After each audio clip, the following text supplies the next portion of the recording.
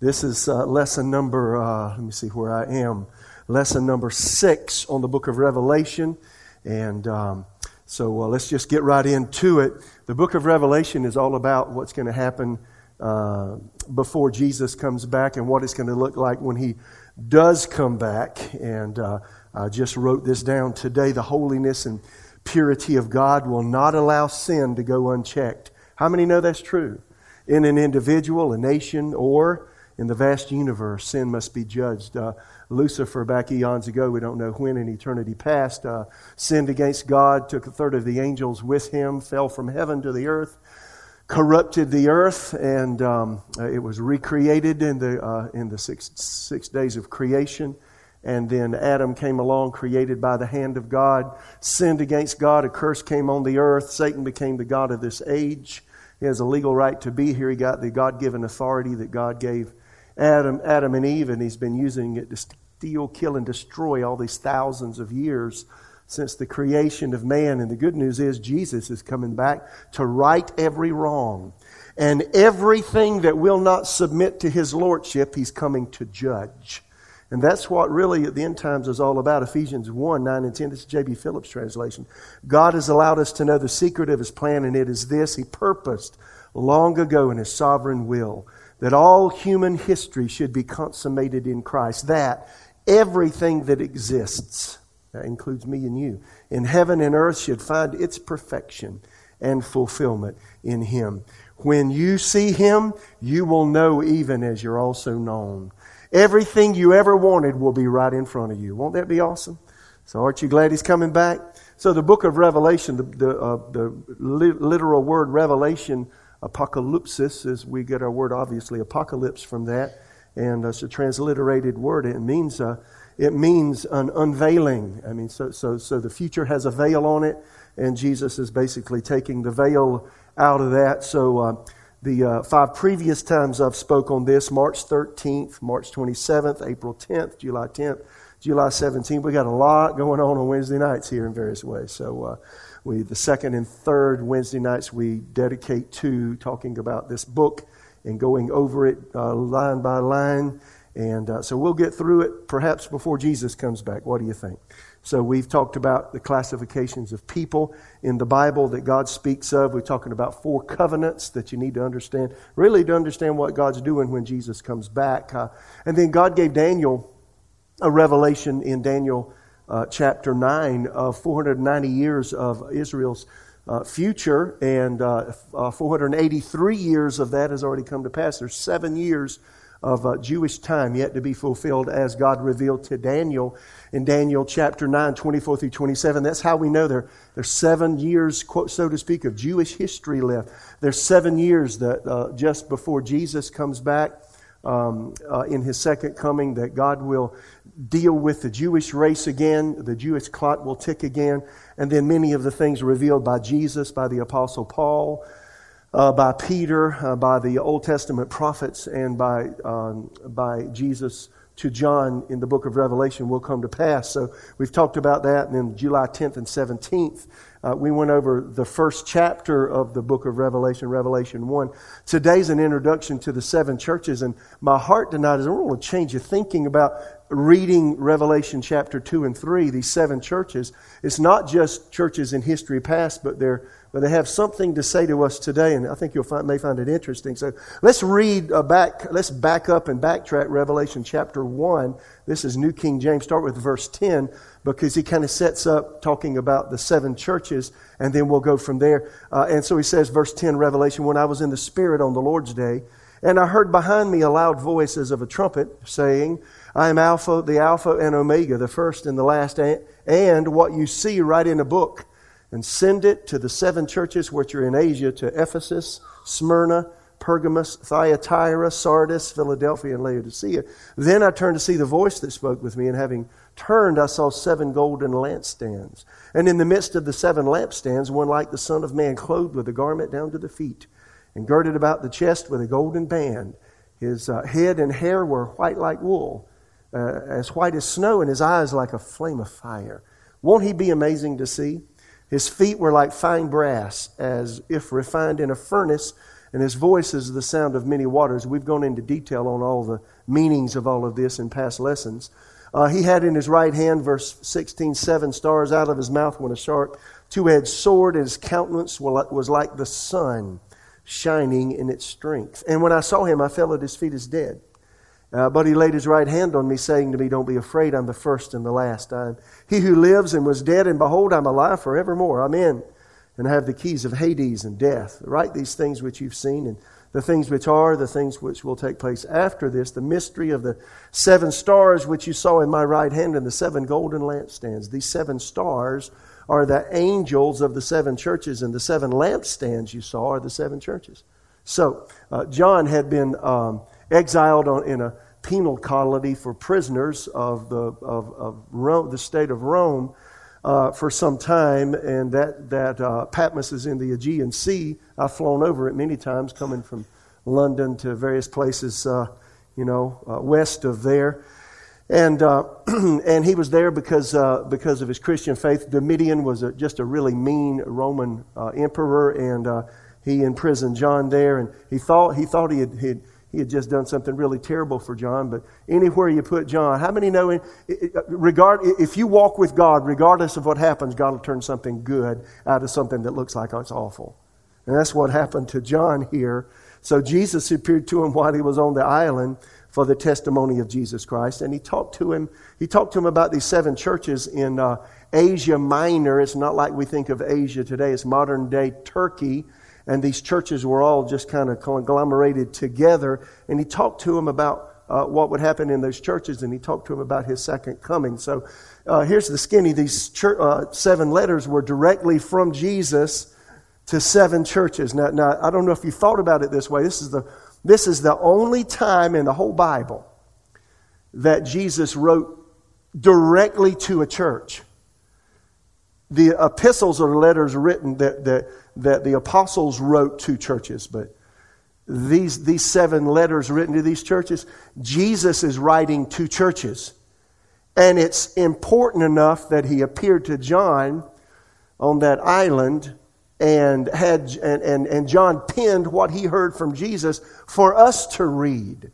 So we can glean several things from that, letters from famous people. I just happened to look some up today. You can Google that later, not now, and find letters on the internet from famous people. And some of those letters are worth a lot, like a letter from George Washington to someone, or Abraham Lincoln, or someone even older. And you can find these letters, and they have them in museums in various places. Those letters are worth a lot if it's a notable person. Where here's Jesus has written letters to 7 churches, and they're framed for us to see throughout the church age, and they're worth something. They're very valuable to us. So he says here, he mentions to the angel of the church of. Each letter is addressed to an angel of the church. The Greek word for angel is angelos.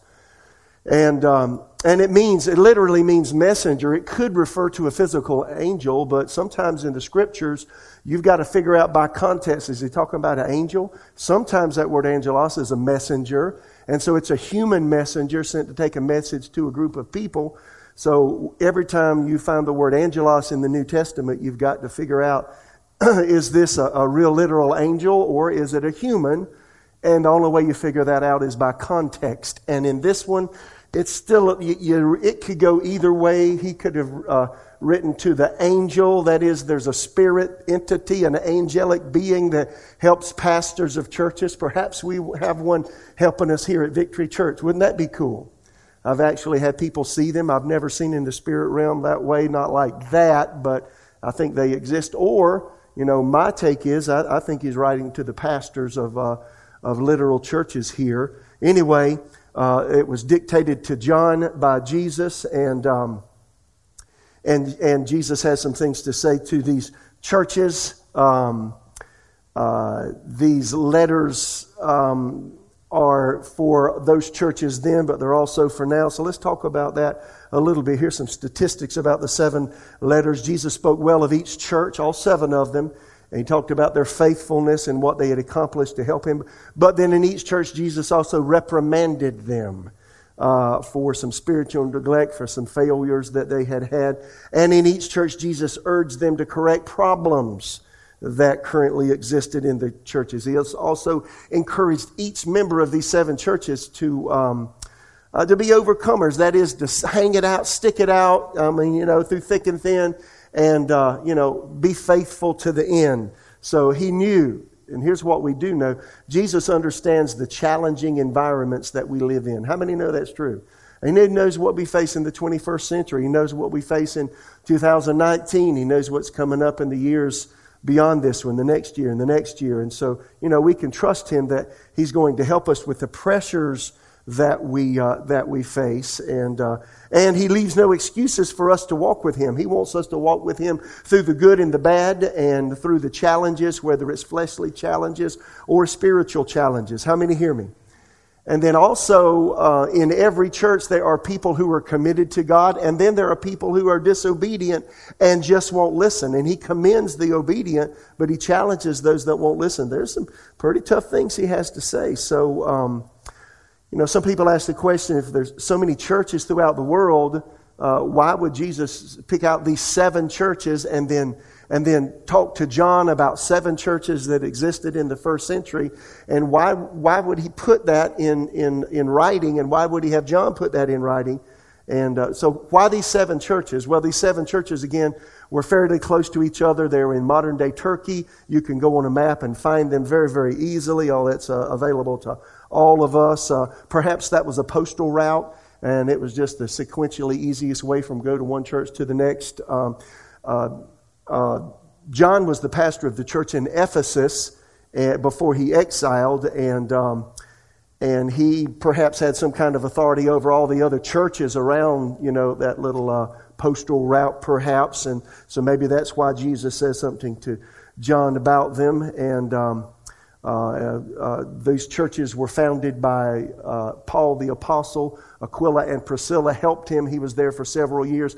And then church history says that the Apostle John actually pastored the church in Ephesus and perhaps had somewhat of a spiritual authority over the various churches there. And John was the last apostle that lived. He was the very last one to die. He was the only one that was not martyred. Tradition says he was. They tried to kill him and couldn't kill him. Tradition says that they tried to boil John in a vat of oil and it just wouldn't work because he's so loved that nothing could touch him. Isn't that awesome to think about? So anyway, he was banished to the GNC. There he was. He lived to be an aged man. He was the last apostle. And so, if you think about being a believer, Jesus, 3 AD or so, died and was resurrected. The church age began, so the church had been in force for decades. And really, if you think about being a first century believer, they looked to the apostles for direction because the apostles were eyewitnesses of the Lord Jesus, and they heard his voice. They saw him glow on the Mount of Transfiguration, and they saw him when he was resurrected from the dead. They were eyewitnesses to him, so they carried a lot of weight. And John, think about the aged apostle John and the spiritual weight he carried, and how much the believers in his day respected him. Well, when John died, he was the very last apostle. What's the church going to do? Perhaps it's a gift from Jesus to us, that when the last apostle that saw him alive died, Jesus left some letters for us too, so that we would know what to do, and we would know what he thinks, and we would know how we can move forward. How many hear me? So, the directional perhaps that way as well. You'll find the number 7 in these in the whole book of Revelation quite a bit. The number 7 stands out very clearly. There's 7 letters to the 7 churches. And I've mentioned this before. There's a reoccurrence of the number 7 in Scripture, and it has a significant meaning throughout the Bible. 7 is the number for perfection. You know that.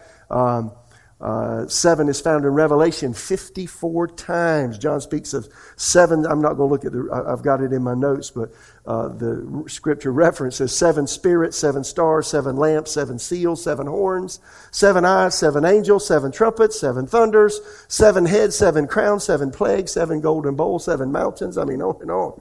So the purpose of Revelation is to reveal Jesus during the last 7 years of this dispensation before he comes back in his power and glory. 7 again is the number for biblical perfection in God's creative work of creating the earth. He rested on the 7th day, right? Hebrew calendar, the 7th month. You may not know this. In the Hebrew calendar, you got 3 Jewish feasts that are really important, and all 3 of them have to do with the second coming of Christ. And a lot of people think that Jesus may be coming back in the fall of the year. Yeah, not this year, but I'm just saying a year. Because of these feasts. So in the 7th month of the Jewish year, you got the Feast of Trumpets, the Day of Atonement, and the Feast of Tabernacles, all in that 7th month. See, there's rhyme and reason to everything God does.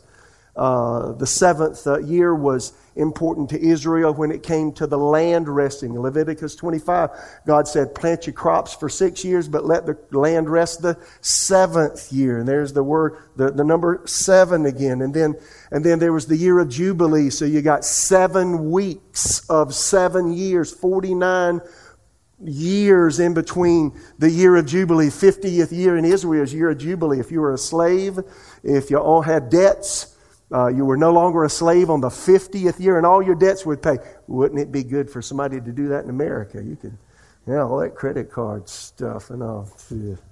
Yeah, anyway. God showed Daniel 490 years, 70 times 7. 77, 70 weeks of 7 years, 490 years of Israel's existence from his time into eternity until the end of this age, at least. And there's 7 years left of the 490 years, as I mentioned. So the number 7, that's a big deal to God. 4 perspectives of this letter to the 7 churches. It was obviously written to 7 churches that actually existed in the first century and had something specifically to say to them about how they should live with the challenges and the persecutions they face. But then also these letters, they also apply to every church in every generation throughout the entire expanse of the church age, however long that is. And I'm sure they never in the world thought that it would be 2,000 years from the time. And I'm sure John, when he saw Jesus on that island, he never thought it would be 2,000 years it would take that long for Jesus to come back. He probably thought he was coming back really soon. But see, these letters, they go the expanse of the church age. These letters also really are, for us at least, meant to encourage those living at that very close of the church age. And it more and more looks like we're that generation. How many hear me? And I think God's trying to get us all ready and stir us up to really give our all for Jesus in the days we have left, and to help the church in this last era of time deal with the enormous pressures that we face with Antichrist persecution coming. Now, let me say this. There's about a third of the church worldwide that believe that we're going to be raptured away and will not experience any of these 7 years when the Antichrist will manifest at some point there. And there are about a third of believers worldwide that believe that we will not be here. We will be raptured away. There are people in our church that believe that. And you know what? I'm glad you believe that. And I absolutely 100% hope you're right. I believe that, preached that for 25 years. And God really began to deal with me 9 years ago. And my theology changed. I do believe we're going to see a portion of the Antichrist rule. That's not something that's popular to say in American churches. Now, Christians worldwide, if you go to other cultures, they do believe, and if you look at church history very closely, a majority of believers in church history and the early church fathers believed that the church would go through a period of time when the Antichrist was here, and they would have to deal with the effects of his reign. Now, I'm challenged if I'm wrong, and if the people are right that we're going to be raptured away before he's even revealed, then you know what? Everything I'm saying is completely moot points and it doesn't matter. But if something happens and we're still here when the Antichrist manifests himself in the Middle East, and he has some kind of influence worldwide, how much he has in America is yet to be determined. The jury's still out on that. But if we're still here, you might want to come back and hear some things that John the Apostle, that Jesus revealed to these 7 churches, because they would definitely apply. How many hear me? So anyway, there are 7 things that Jesus said to these 7 churches that definitely apply to the people that will be here under that beginning time of the Antichrist reign just before Jesus comes back. I do believe the church will be raptured away. We'll talk about this another day. I don't have time tonight. I believe we'll be raptured away before the worst comes, but we'll see a portion of His rule and reign. And to that end, I want to mention each of these churches, there's something that Jesus said to them that would apply to the church living just before Jesus comes back. So to the church in Ephesus, that would be called the loveless church, Jesus said, I will come to you quickly. How many know right at the right time He'll come and take us out of here? To the church in Smyrna, we'll cover all these churches in detail. The persecuted church, He said to them, you'll have tribulation for 10 days or a short duration of time. It's not going to last forever. It's just going to be a little bit difficult, but you'll make it through it. To the church in Pergamos, the compromising church, Jesus said, repent or I will come to you quickly. To the church in Thyatira, the corrupt church, and we'll cover it another day. Hold fast to what you have until I come. That is, don't give up. To the church in Sardis, the dead church, as it's referred to. If you will not watch, I will come upon you as a thief, and you will not know the hour I will come upon you. And those are the people that have no idea what's going on around them, and they're not looking for Jesus to come back, and they get swallowed by the culture around them. Philadelphia church, the faithful church. Jesus said this to them, because you have kept my command to persevere during the great tribulation under the Antichrist. I will also keep you from the hour of trial. And that hour of trial mentioned there is the day of the Lord judgments that come after the church is raptured away. He said, I'll keep you from the hour of trial which shall come upon the whole world. And again, speaking of the day of the Lord that comes to test those who dwell on the earth. And then the Laodicean church, the lukewarm church. Jesus said to the lukewarm church, to him who overcomes, I will grant to sit with me on my throne, as I also sat down with my Father. There are those that believe these 7 letters have to do incrementally with the history of the church age, and each letter has to do with a segment of the church age, all the way from the first century all the way up to now. The problem with people that believe that is that's subjective to your view of history, and I don't know how you can quantify which part of the church age Jesus is talking about with each of these 7 churches. So I think the most practical way to interpret the 7 churches and their letters are, there were to churches then that existed, they're to all of the body of Christ through all the church age, and they specifically speak to people who will be here before Jesus comes back and will be the people that will see Him come back. And that could be us. So how many think we ought to listen? So before I finish tonight, I got some pretty good, amazing things to say that Jesus said to the church in Ephesus. So let's look at that one first. Again, Paul founded the church in Ephesus, and we're going to read in just a minute Revelation chapter 2, verses 1 through 3. But let me make some comments about this. And Paul again founded this church on his first missionary journey. He pastored the church in Ephesus for about 3 years.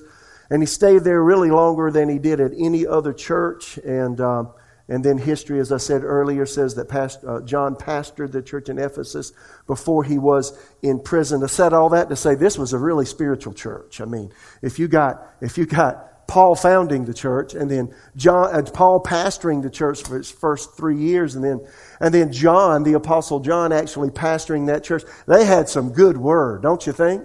So you got to think they were fairly spiritual believers, and they had some really solid doctrine. So look at Revelation 2:1. To the angel of the church of Ephesus write, these things say he who holds the 7 stars in his right hand, who walks in the midst of the 7 golden lampstands. Now those lampstands refer to churches. How many know Victory Church is a lampstand? Do you know God's designed that we be a lampstand, a lamp, a light in our community? Who determines how bright our light is? You do. So, I often ask myself, Lord, I wonder how bright Victory Church's light is in the Raleigh community.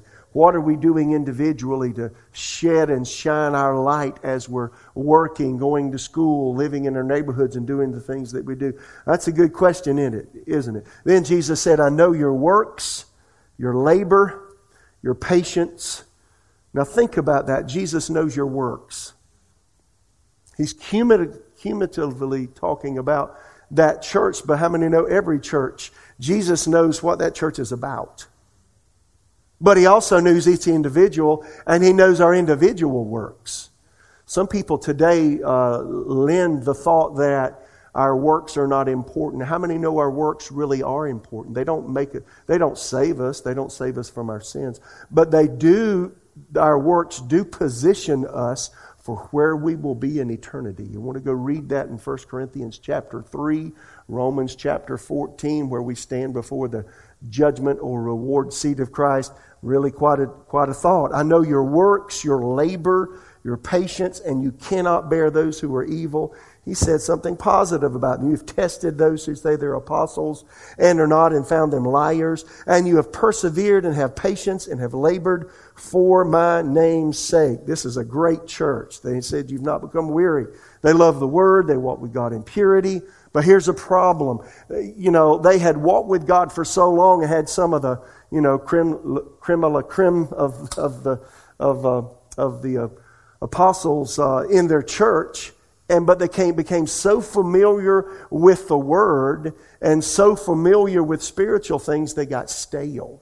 And how many know the longer you walk with God, listen, the biggest challenge you're going to have is the newness wears off. It's sort of like a friendship. Once you meet somebody and they have a wonderful personality and you love talking with them, but once you get to know that person and then you begin to learn their idiosyncrasies and their peculiarities and some of their flaws. Well, that person isn't what I thought they were, but I still like them. Right? So the newness wears off. Well, that's what happens to us spiritually too. It's easy to grow stale, and that's what had happened to the church in Ephesus. They had grown stale. They had left their first love. They quoted Scripture. They knew the Word, but their deep love for Jesus just became really commonplace. And they quoted Scripture, but again, their deep love was missing. And often, what happens is if you become stale in your spiritual life, a judgmental attitude is easy to have. How many hear me? So you got people that have been in the church for a long time, and often, like the Pharisees, they're the ones that are looking down their noses on the new people who aren't as pure and holy as they are. How many know those attitudes are bad? So Jesus had something to say. He said this, "Nevertheless, I have this against you, Ephesian church, that you have left your first love." Don't you know it's like a slap in the face? Jesus is talking to him. One thing I like about Jesus, and the best friends I've ever had in my life are the people who didn't just pat me on the back and say, "How you doing? Everything's good, wonderful." No, it's the people that patted me on the back and said that, but then also said, "Can we talk? Because I'm challenged with something that you're doing." And those are the people that have helped me the most. 3 years ago I hired a John Maxwell guy to come and help me be a better leader than I had been being, and the first thing he did was made me mad.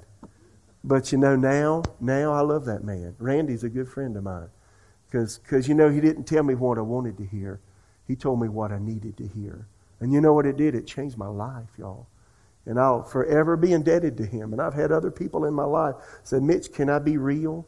And every time when I was a little boy, I told you a few Sundays ago when my dad said, "Mitch, I got a bone to pick with you." I knew my daddy loved me.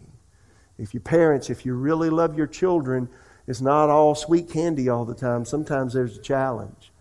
And that shows your children that you really love them and your friends as well. So here's Jesus. He says, "I have this one thing against you. You don't love me like you used to." Right? That's what one translation says. Can you imagine Jesus standing in front of you? And he's looking you in the eyes saying, "You don't love me like you used to. What happened? What happened between us?" Now, he doesn't move and he doesn't change. Can you imagine how that make you feel? Woo. Deuteronomy 6:5, and this is the basis for what Jesus said. "You shall love the Lord your God with all of your heart, all of your soul, and all of your strength." Isn't that good? And then Jesus quoted that Matthew 22, "Teacher," the religious people said, "What's the most important commandment in the law of Moses?" Jesus replied, and I love his reply. He makes it so specific. "You must love the Lord your God." See, it challenges me right now when I'm reading it. "With all of your heart, all of your soul, all of your mind." So for me, I break it down. He wants my thoughts, all of my thoughts. The ones I don't verbalize and the ones I do. He wants all of my motivations. So see, I ask myself, does He have the motivations of my heart? Are they right? Are they pure? Are they selfish?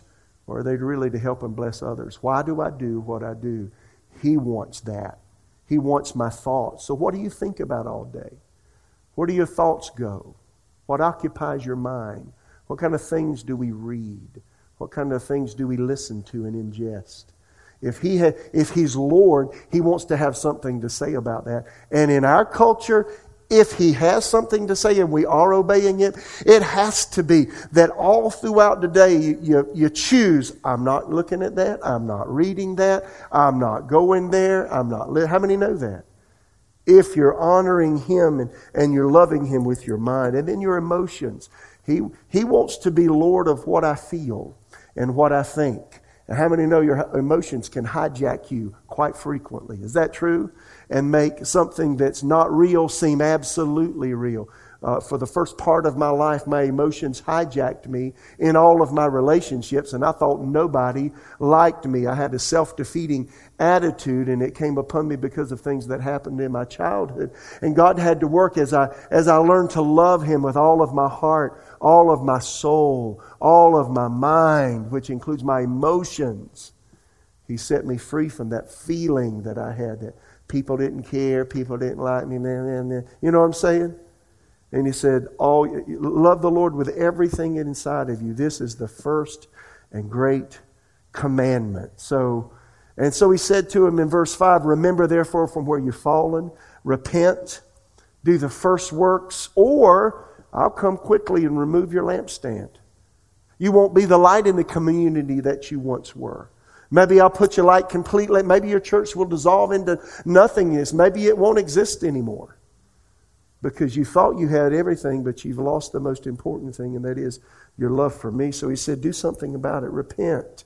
He said, remember. Here's what He said. Remember, therefore, from where you've fallen. And He said, repent and do the first works. So God's constantly challenging me. Y'all, when I first came to Jesus, I was head over heels. I was reading my Bible, on my lunch break at work. I got up in the morning, read my Bible. I read my Bible before I went to bed. I was thinking about God. I was listening to praise music all the time in my car. It was just that way. I was meditating on Scripture all the time. And anytime I get off kilter just a little bit, He's like, remember that? You remember that? Remember what you used to do. I tell this to married couples. If you're troubled in your marriage and things aren't going well, do you love each other? Are you treating each other the way you did when you first met? Susan and I will be married 40 years next month, and I have to ask myself, am I wooing Susan the way I did 40 years ago when we weren't married and we were dating? We dated for 13 months, and I was thinking about her every day. I could smell her perfume. And, I could see her face when I closed my eyes. And, it was all about Susan. Well, it ought to still be that way.